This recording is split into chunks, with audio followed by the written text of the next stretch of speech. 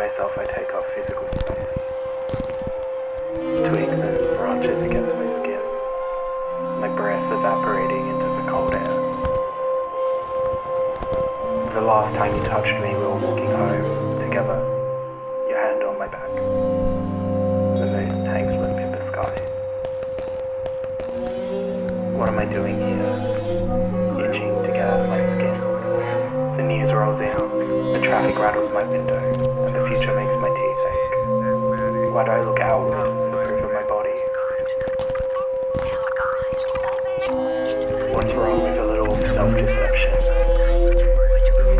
That I don't need skin on skin, breath or voice, but none of this noise is helpful after midnight.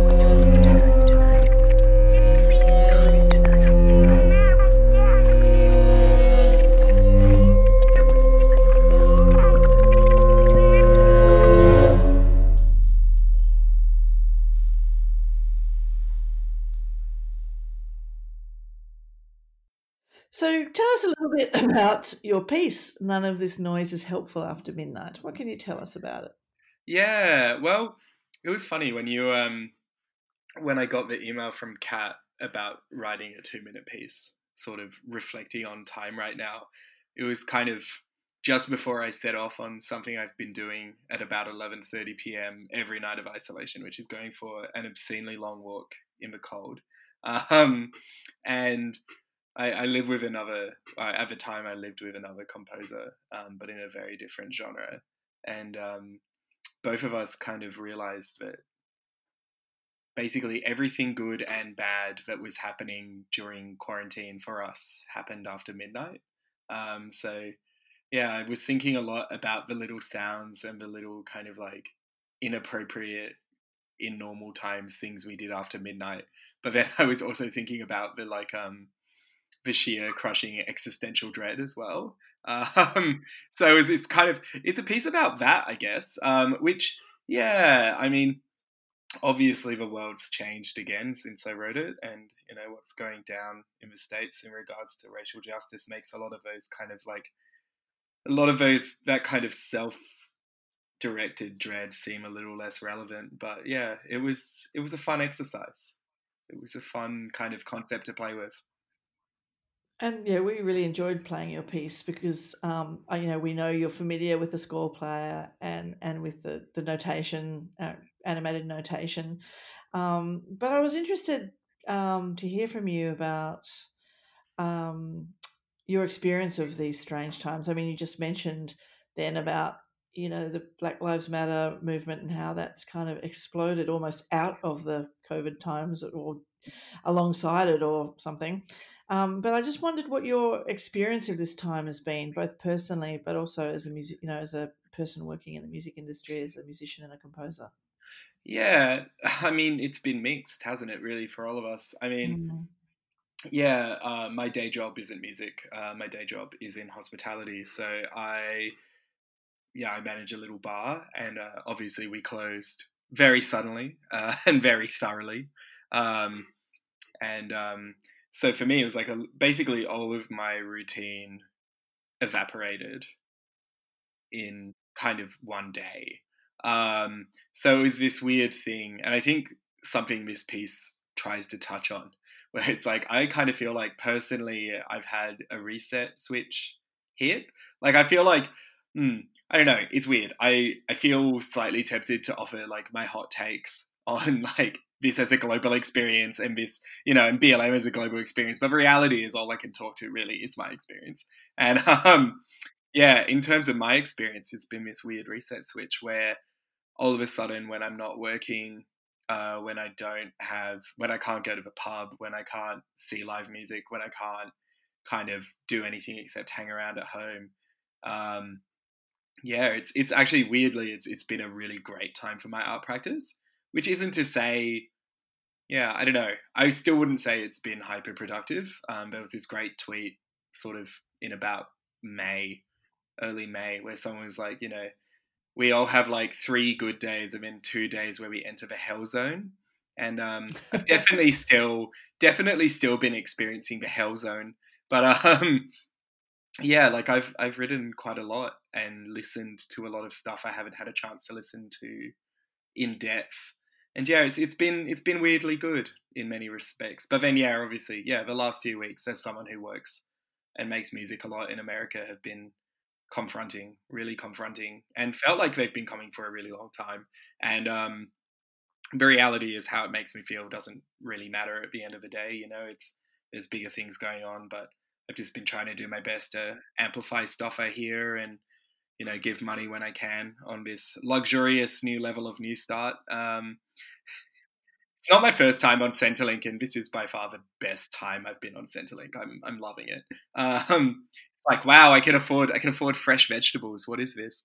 And for those of you not in Australia, Centrelink is a social security system, and fresh fruit and vegetables are more expensive than other food, it seems. I don't know if that's the same everywhere. Look, it's one of those weird, for people outside of Australia, our social security's been doubled, which means we're now just over the poverty line for our social security, but still significantly below the minimum wage. But it's weirdly livable in my extremely cheap small city. And I don't know, it's been a good chance to write some stuff and to reflect on kind of my priorities and artistic and personal priorities. And a few people have headed back to those smaller cities, right? Like I know in Melbourne, quite a lot of people have returned to Adelaide or Perth or, regional centres because their share houses have broken up or their university doesn't require them on campus anymore. There's a whole range of different reasons. It's been interesting to see that the shift that happened right at the start, which is now gradually changing again. And you're someone who's worked with Decibel before, and I mean, one of the aims of this project was to kind of engage the community that Decibel has built or engaged with over the times. And has community been important to you during this time? I mean, not this project necessarily, but other. Have you kind of sought out other collaborators from the past, or kind of brought community closer, or have you found it a time to kind of do your own thing?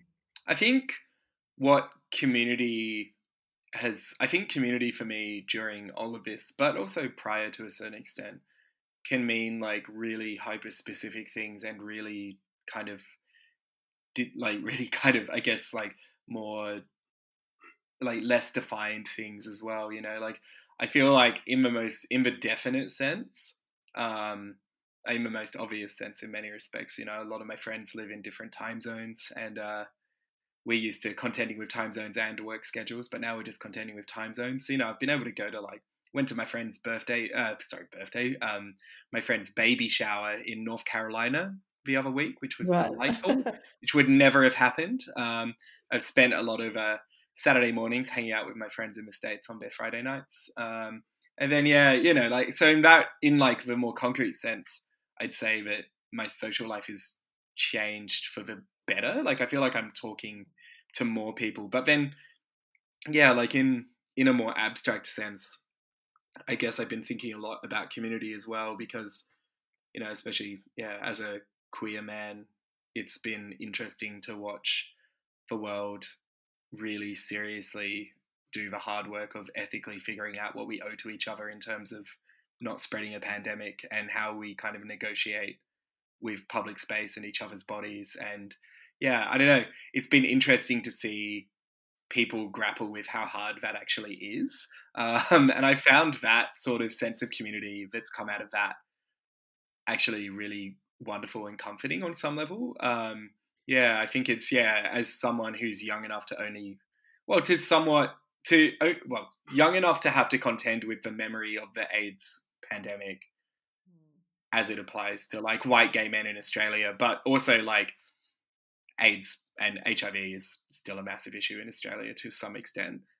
It's been really fascinating to sort of watch societally. I think as a society, especially in Australia, we have like a very kind of like straight up and down moral response to things like AIDS, for example. And it's been interesting watching people kind of realize the ethical nuances of yeah, some of those things. But I don't know. I mean, that's a very specific personal response to this, but I found it really interesting. I hope that we continue to take care of each other's bodies and spaces and continue to like understand that it's complicated going forwards with all of this stuff.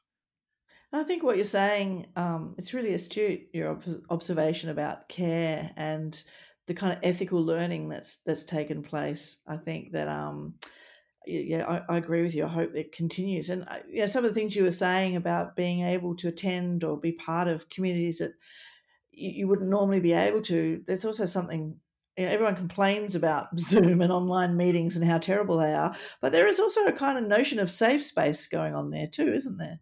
Yeah, 100%. And I think that there's something really beautiful. Actually, there's a great piece by actually an Adelaide conceptual artist called Monty Massey called Zoom Lord, which I highly encourage everyone to look at, which is just both extremely funny and actually weirdly moving piece about Zoom meetings and how the intimacy and the disconnect of them. But yeah, you're totally right, Kat. I think that like to some extent we are more accessible to each other personally in a way that I guess for many of us, our jobs, we've been accessible just in like the capitalistic sense in the past. Like a lot of those kind of like Zoom is a business thing, but we've all kind of taken control of it for our personal lives. And I actually think that's beautiful. I think it's beautiful that we've like taken serious skills we've learned at work, around being connected, perhaps inappropriately sometimes, and turn that into like, and turn that into a beautiful thing. I genuinely agree. I think it's been bizarre, but wonderful. And coming back to your piece, I mean, how did you find making a 2-minute piece? Well, for those of you who know my music, you'll know that most of the durations are 30 minutes plus. So, I'm a very much a slow process driven composer. So it was a wonderful challenge. But weirdly with this piece, I think, because I centered it around a text that I wrote myself, it was actually weirdly easier because it was about voicing that rather than, I guess, my usual compositional process, which tends to be more process driven and more kind of like lengthy. This almost felt more improvisatory, which I think suits Decibel a lot. Played a decent amount of score player pieces, including a bunch of cats. So I'm familiar with the sensation. I wondered if you had a story about that you wanted to share with us to finish up. Have you got a story about a score play or Decibel experience that you would like to share? I feel like my main Decibel story is just our Facebook chat history, which is mostly just photos of injuries I've given myself playing Chunk. For those who don't know the piece, it's a very rambunctious, very, very loud piece for piano and disclavier, basically playing against each other. It's like fortissimo, and I commit to the bit. If it's one thing you can say about me as a performer and a composer, it's like I commit. And the last time I performed it, I split my left elbow and I think like the pinky side of my right hand open on the piano in a lobby in a Portuguese luxury hotel. And I think that's probably like if like go hard or go home, I think is kind of how I think about Decibel these days.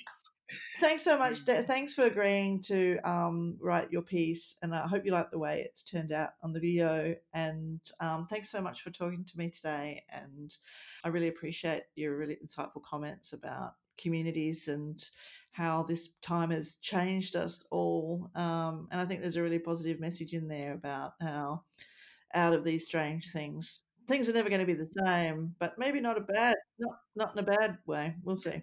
I hope so, because otherwise I'm going ham, like if this doesn't change things, like, this is it. Like my pivot to eco-terrorism is, it's long. No, I'm joking. ASIO, I'm joking, ASIO, I swear. They're all listening. Yeah. Thanks, Dan. Thank you, Kat.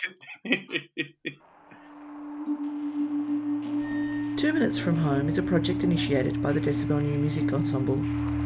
It sees 20 2-minute online compositions commissioned for 2020.